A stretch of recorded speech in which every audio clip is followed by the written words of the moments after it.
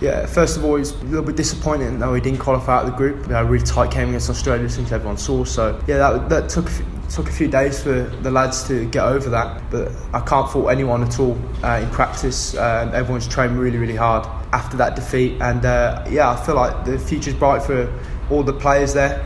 The work ethic's fantastic with all the lads. We're a really strong team unit. So yeah, it was really pleasing today. Still a silver lining, but yeah, it was really pleasing to win some silverware.